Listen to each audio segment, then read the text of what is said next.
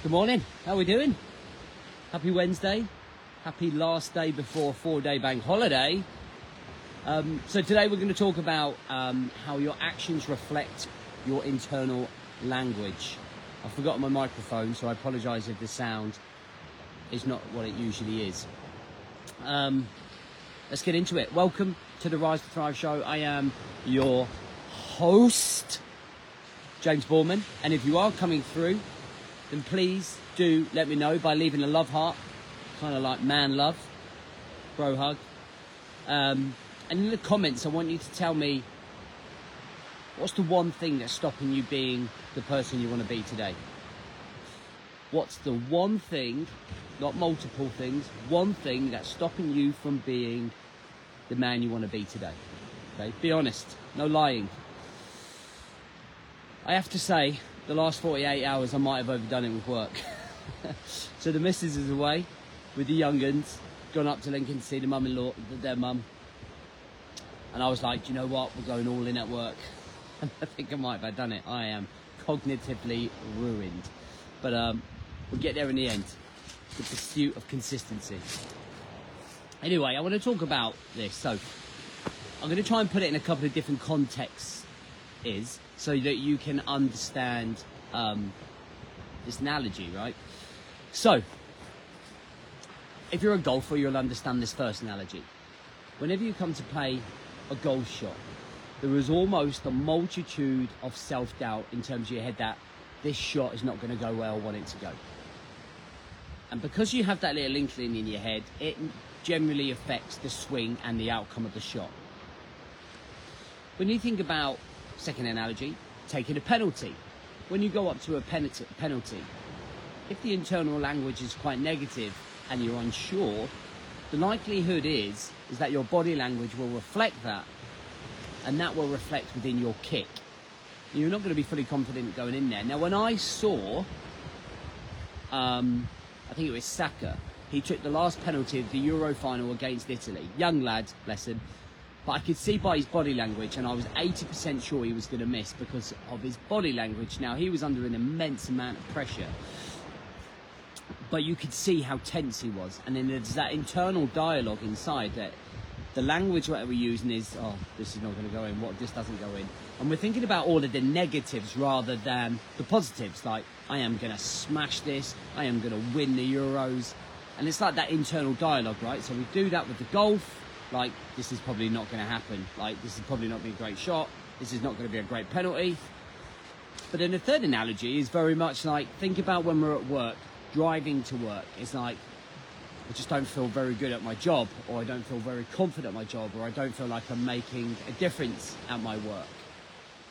One of the things that I battle every single morning, not every single morning, but a large amount of it, is a large amount of self-doubt within my business. Because when I wake up, and I don't do this purposely, the internal language is just negative. It's like, you're not doing a great job. This is not really going anywhere. We're not really moving forwards. Okay. And that language inside of us is just natural. Okay, it's just the way that the brain kind of works, I guess. It's almost like a fight or flight scenario. And I was talking about this with Jenna the other day on our podcast. And I think a lot of the time that when we have that internal negative language about outcomes that we want to achieve, or about situations or environments that we're going to be in, our action tends to reflect that. Now, you might laugh at this, but when I play golf, I almost imagine myself being the pro on a PGA tour, like McIlroy or Woods or something like that. And in a weird kind of way, it kind of fills me with utter confidence about the shot that I'm about to play. It fills me with utter confidence in my swing. It fills me with utter confidence in the outcome of the shot.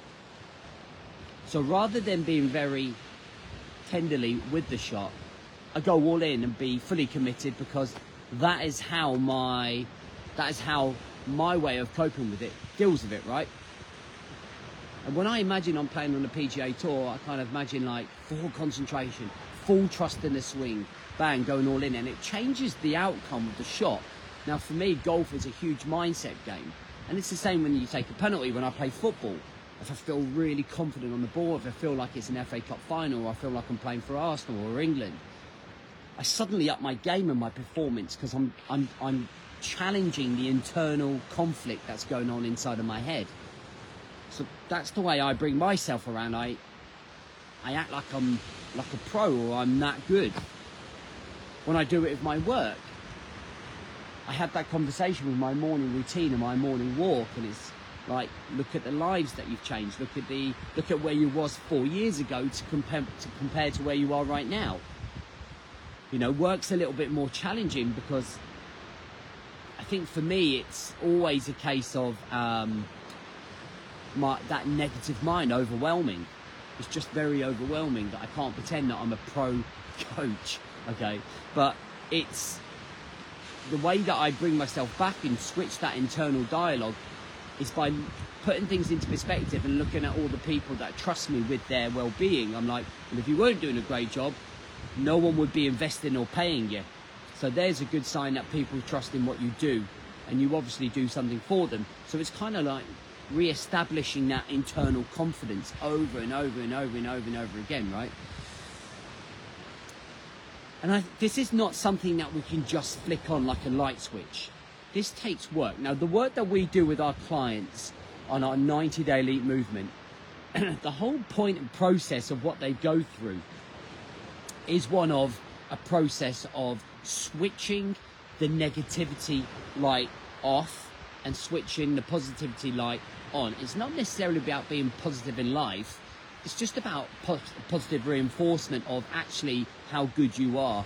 And actually by by actually introducing structure, systems, control measures, accountability, community, curriculum, we suddenly start to change the way that we think. And over 90 days, we slowly adjust the mindset. We slowly rewire the mindset. And it doesn't just go away. Like, I think it would always come in, but we cope better. We flip it better. So when that internal noise comes in, when that negativity creeps into our mindset, we can then handle it in a much better way, in a much more efficient, proficient way, so that you can come out the other end. If you don't show up to do the course, or you just keep never investing in yourself, or you never work on yourself, then you're just going to get malleted and battered. The whole point of investing in yourself, whether it's time, energy, or money, is to improve the way that you cope with something, is to improve the way that you understand a situation. And that's how we slowly progress over and over and over again. Otherwise, you're going to be caught in this cycle, and that cycle is going to constantly tell you that you're not good enough. It's going to constantly look at other people and you're going to compare to them. It's going to constantly, your performance will then naturally fall short. And when I say performance, I mean being a dad, I mean being a husband, I mean being a managing director, or I mean running your own business, or just being a single home dad. Our level of performance day to day is the byproduct of our internal language that we tell ourselves. Okay? So we've got to shift it. We've got to shift it. Now, if you are somebody that wants to do something about it, we have a 7-day elite trial. It doesn't cost you anything. For 7 days, you're going to come in. You're going to be part of the Brotherhood for 7 days. You're going to complete tasks. We're going to give you content. And over those 7 days, I am convinced that the way that you look at yourself will slowly start changing. And it will. Because suddenly you've got community. Suddenly you have a curriculum. Suddenly you have direction, support, accountability.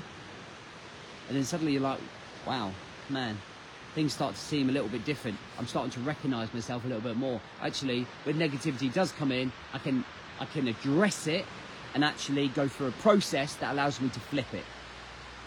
Or I can just go on that merry-go-round where I'm on it, I'm off it, I'm on it, I'm off it, I'm on it, I'm off it. Or you could pretend and keep lying to yourself, saying, no, this is not me, I'm absolutely fine. either way, it's your life. You know what I mean? I'm just kind of like putting some perspective, I guess, some awareness on it for the people that like really need it right now. So if you want to do the trial, the link is on this bio here somewhere, or the description. I'm sure you'll find it if you really want to put it down. But I hope you have a great day. I hope you have an incredible 4 days. I hope you're not stuck at those airports or you've lost holidays. It's dreadful. Oh, guys, 17 days to my wedding. Whoop, whoop.